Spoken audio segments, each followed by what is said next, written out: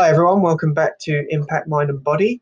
So today I'm going to be talking about a technique I made quite a few years ago, and it really helped me out. The people that I've told this to it's really worked for them, and so yeah. So the technique is called emotional memory gauge.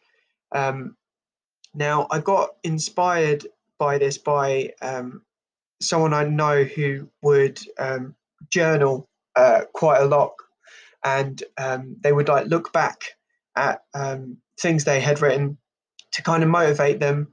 And I thought that was a good idea, but I'm much more of a visual person, and then so I started playing around with some ideas, and I came up with this one. And so what I would do is anytime that I was really motivated to do something, or I had done something out of motivation. So, say, I had a, a really, really good workout, or I was like really motivated. I'd watched something online, it just motivated me. What I would do is I would record a video of me telling myself that I was, why I was pumped, what inspired me, um, and the reason that I made a video instead of writing this down is because when you write things down, even if it's yourself, you can't see the emotion. You have to think of the emotion. And so I thought to myself, if I'm watching a video of myself telling me like, oh, I had this really great workout, or I saw this really interesting video on YouTube and it's making me want to start my own business. And um, you can see the emotion on your face. You can hear how you're coming over vocally. You can hear when someone's pumped up or motivated. And then what I would do is I would save that for a rainy day.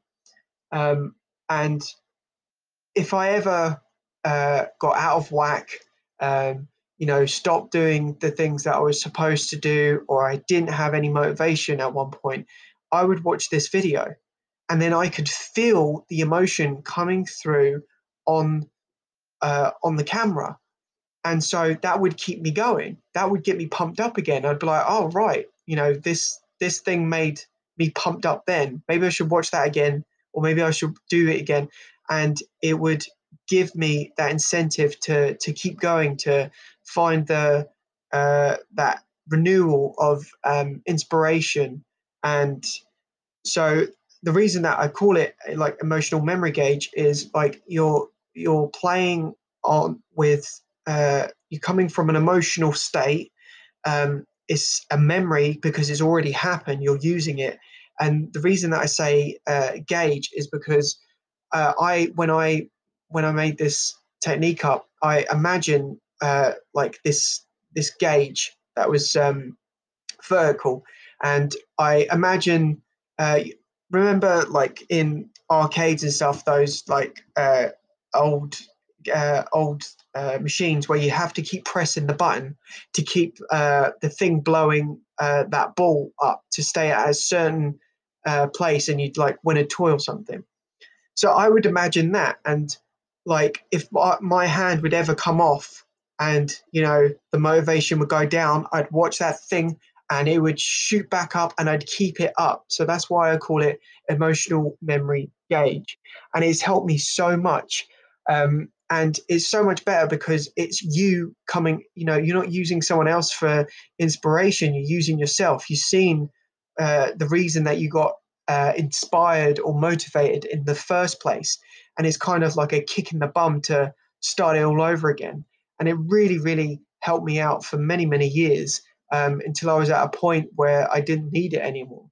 And that's what I love about all these techniques that I'm sharing with you, because a lot of them I don't need them anymore. They serve their purpose for a long, for um, a couple of years, and then I outgrew them, and I found other things to help me But yes, so I really hope that this helps you out. I hope I explained it well enough for you to understand, because it's been a while since I've shared this technique with anyone.